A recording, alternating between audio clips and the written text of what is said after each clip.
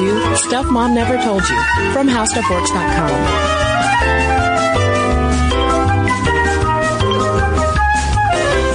Welcome to the podcast. I'm Kristen. And I'm Caroline. And this is our fourth and final episode in our special series on the book Lean In, Women Work in the Will to Lead by Facebook COO Sheryl Sandberg. And we hope that you have enjoyed the series so far. Caroline, do you feel like a more empowered career woman now? Yes. Researching for these episodes in combination with reading Lean In, I feel more educated about career matters. But more than that, I have been so excited to see people's feedback. Yeah. Like, the minute we published the episode on negotiating salaries, for instance, we got this flood of feedback, particularly on Facebook, from women being like, oh my God, thank you. Or, wow, I wish I'd known this 2 years ago. And so do I. Exactly. Yeah. It has definitely been fun interacting with people and hearing about these experiences that a lot of us share. So for this final installment, we're going to talk about the word bossy because with our first episode in this series, we started at the threshold of the workplace with salary negotiation. And now hopefully we've taken you through to the corner office. Congratulations. We're all powerful women in beautiful pantsuits from J. Crew. And let's talk about bossy. Yeah. I no shame in saying it, was an incredibly bossy child. Oh, yeah? Yeah, and we're going to get into the connotations of this word and what we really mean when we say it and maybe what we should say instead of bossy. But no, I have no shame. I was a bossy child in every negative sense of that word. And so a negative sense in terms of not being fun to play with. I was an only child. So I tended to get very like, you go do that and don't do that. I want to do that. And no, you can't play with that because that's mine. And then I tended to boss kids around. Yeah, I have my bossy streaks, I think partially due to homeschooling because I was really used to self-directed learning. So with group assignments in college, for instance, I really wasn't a big fan of them and preferred to just kind of lay out my own plan and forge ahead. And if people would like to follow along, then great. Yeah. Well, you know what? It's interesting though, talking about moving from an elementary school setting to a college setting, and then into the workplace as we're talking about today. I really kind of feel like I've taken my bossy childhood brat tendencies and kind of transitioned those into the workplace. And I feel like the past few jobs I've had, I've been able to, for instance, like go to meetings and actually help, not delegate because I'm not a boss one day, but maybe actually help focus meetings and things like that. It sounds like you assert yourself. Yes, I am able to be assertive. And the thing is, the fact that assertiveness and bossiness can essentially be sort of the same thing. We just obviously treat bossy as a much more negative term. But let's dig into how gendered it is, because we felt like bossiness was a good place to end things because it's almost exclusively used as a pejorative for authoritative women. Because as we've talked about in this series before, women are constantly being socially penalized for being assertive and thus being called just bossy. Or another B word. Exactly. And that's one of the reasons why, for instance, I think it's so great that Tina Fey called her book Bossy Pants, which I think is also a jab at this gendering of bossy. Well, so where did our use of the word bossy and boss even come from? Let's look at the etymology. This is from Etymology Online. In the 1540s, it meant swelling, projecting, and rounded. I don't know, I picture like a boss's stomach. Anyway, it comes like a boss tweed stomach, right? Okay. Exactly. Well, so that's bossy, where it's coming from. That it's swelling and projecting, and that's from the word boss, which is actually from Dutch baas. I'm probably saying that wrong, but B-A-A-S, which is a master of a Dutch ship. It's like a word for a Dutch ship's captain. Oh, that's kind of neat. Yeah. Well, then fast forward to 1882, and we have it meaning what we think of today in terms of being domineering and fond of ordering people about. And then it's also a common cow name. So there we go. So maybe bossy instead of Bessie. But one thing I wasn't able to find, though, in tracking the etymology of bossy is where it took this turn from just being a person fond of ordering people about to a woman in particular. But these days, I mean, I think it's pretty commonly associated with women. I don't know that we hear too often about bossy boys or bossy men. It's just, oh, he's the boss. Yeah. Who's the boss? Oh, he's the boss. Who's bossy? Well, she's bossy. Oh, yeah. I mean, you might hear bossy in relation to small young boys, maybe. Uh-huh. But yeah, you sure don't hear it in relation to any adult men. And that was brought up over and over again by a lot of women who were critiquing the use of the word, such as Britain's Claire Balding, who said, "You come across words all the time that are everyday sexism." She says, "I was described as competently bossy and bossily competent by a male journalist, and I thought, gosh, bossy is never used of a man. A man would be called assertive or confident or quick or bright." Yeah, over at the Current Conscious, lawyer Kathleen J. Wu echoed that. She said, "One of the reasons women seem to hit a wall in their careers goes back to a word they've heard consistently since elementary school. Bossy. There's something visceral about that word. It's everything a little girl shouldn't be, and her friends, parents, and teachers all scolded her when they perceived she was being bossy." So side note, really fast, did your parents ever call you out for being bossy? Do you remember getting that bossy label? No, but I think I don't know what made me hyper aware of it, but I remember having a friend over, an elementary school friend over, and we were playing in the front yard. And everything was going great. We were having a good time, climbing trees and stuff. And I did something, and she got this look on her face, and I was like, "Sorry if I'm being bossy." 'Cause I was kind of, I don't know how I became aware of it, or if people ever even described me that way, but I described myself that way even as a kid. It's amazing how we absorb those kinds of things as kids so quickly without our even knowing it. To continue talking about Kathleen Wu, she also wrote that a woman's success often comes at the cost of not being very well liked by men or by women. And she says that has a lot to do with the traditional women's roles versus traditional men's roles in society. That if a woman transgresses, and she does assert herself at work or wherever, in the store, wherever, she doesn't actually get to be very well liked because of it, whereas a man might be admired for it.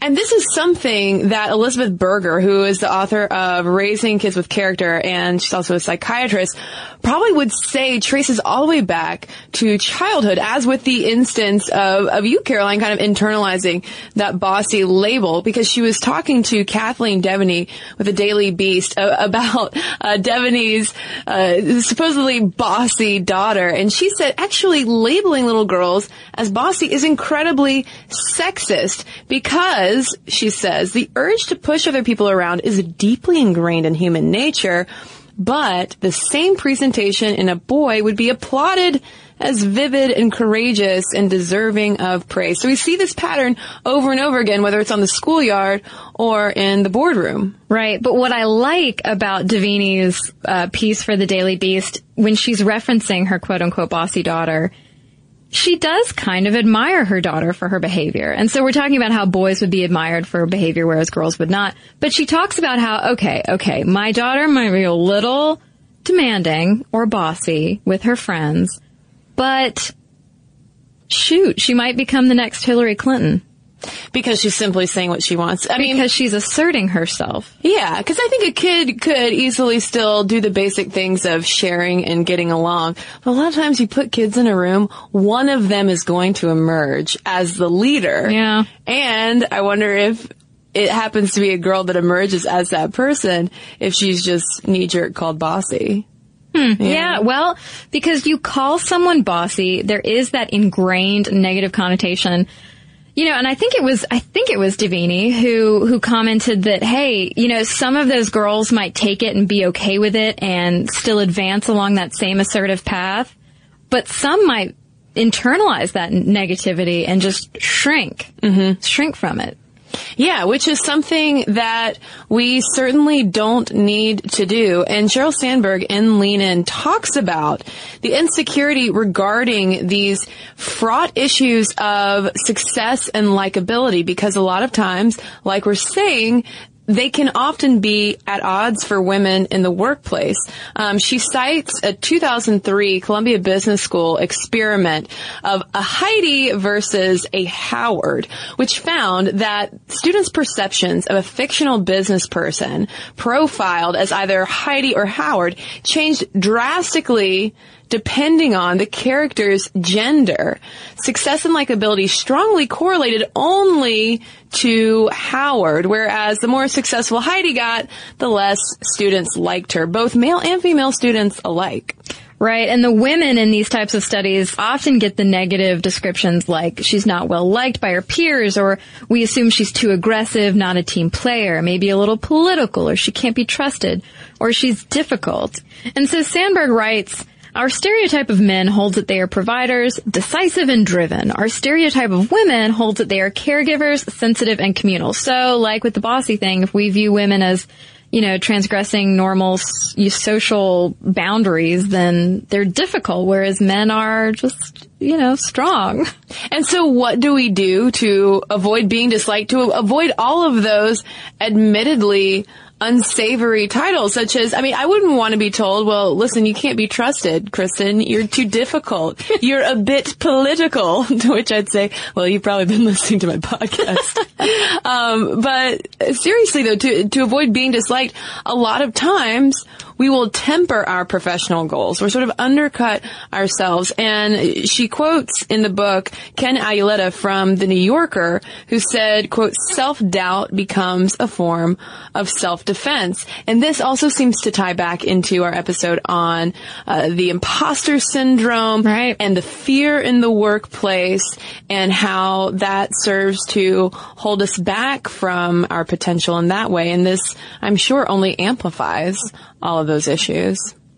Right. And she also quotes Deborah Grunfeld, who's a professor of leadership and organizational behavior at Stanford. And Grunfeld says, our entrenched cultural ideas associate men with leadership qualities and women with nurturing qualities and put women in a double bind. When a woman does anything that signals she might not be nice, first and foremost, it creates a negative impression and makes us uncomfortable. And the thing is, I don't think that Sandberg is trying to say that in order to get ahead, you can't be nice, even though there is a whole business advice book called Nice Girls Don't Get the Corner Office. But I don't think that you have to sacrifice interpersonal warmth in order to get a raise. It's just being more cognizant, perhaps, of not sacrificing our chances of getting a raise by wanting to be too nice. Does that make sense? Yeah. And so transitioning completely off of what you were just saying, in her book, Lean In, Sandberg does suggest that understanding how to negotiate and get a seat at the table by combining niceness with insistence is probably the way to go. And that often requires smiling frequently, she says, expressing appreciation and concern, invoking common interests, emphasizing larger goals, and approaching the negotiation as solving a problem as opposed to taking a critical stance. And a lot of those things echo what we said in our negotiation episode, where you have to approach it slightly differently if you're a woman as opposed to a man, and, make the negotiation more about the good of the group as a whole rather than just for yourself. Yeah, and I really appreciate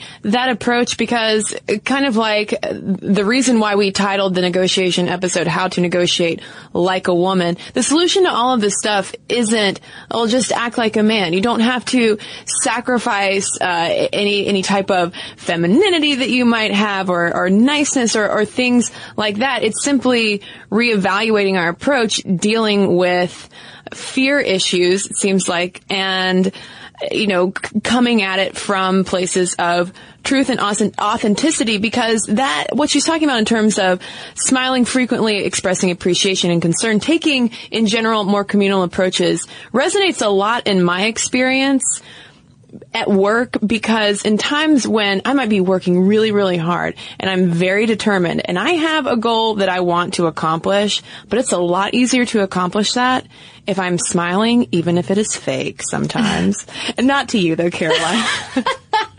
Yeah, I was gonna say. Yeah, sure, Caroline, we can do that topic. No, but do you know what I mean? Because there are times when, especially if you're dealing with a difficult manager or even a difficult coworker that you don't have a close relationship with, where you've gotta play nice.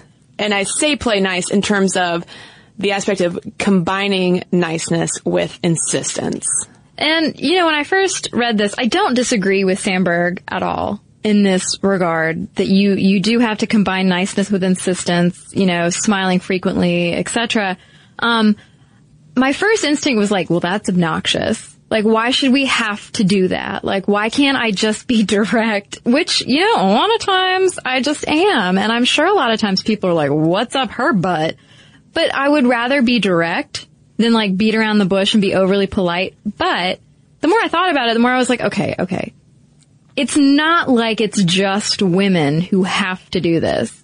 I would be just as miffed if a man walked up to me and was like, hey, stop smacking your gum, as a woman. That, obviously that's just a silly example and has nothing to do with work. But I think being polite and being insistent but kind and friendly is good advice for anybody in the workplace. Well, and if your MO is that combination of niceness with insistence, that gives you maybe more leverage for those times when you have to be firm. Right. And you have to bulldoze a little bit and you have to be demanding. Right.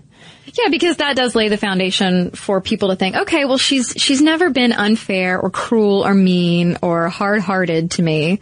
So obviously this thing is important and this is what she needs. Hopefully that would be the outcome. Well, and all of this would be undergirded by, a legacy of solid work. That's what always, hopefully at the end of the day, speaks for itself. And then you have all of these other things on top of it to tie it together. Because work is so not just work.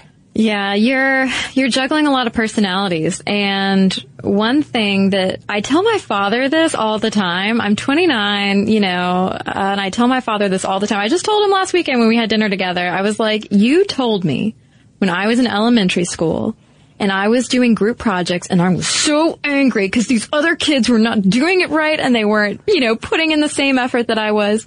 You told me way back then that, sister, this is life and you're going to have to get used to it. And when you're a grown up and you have a job, it's going to be even worse. You're making such strong eye contact with me right now. I hope it's not always worse. No, but you know. I know what you mean. Yeah, like advice like that about dealing with other personalities. Yeah. Being open to dealing with other personalities and being flexible enough in your own personality that you can approach maybe uncomfortable situations with a smile and with kindness. That I think that's a good jumping off point for office relations. Well, I'm going to toss something out there that might sound a bit radical.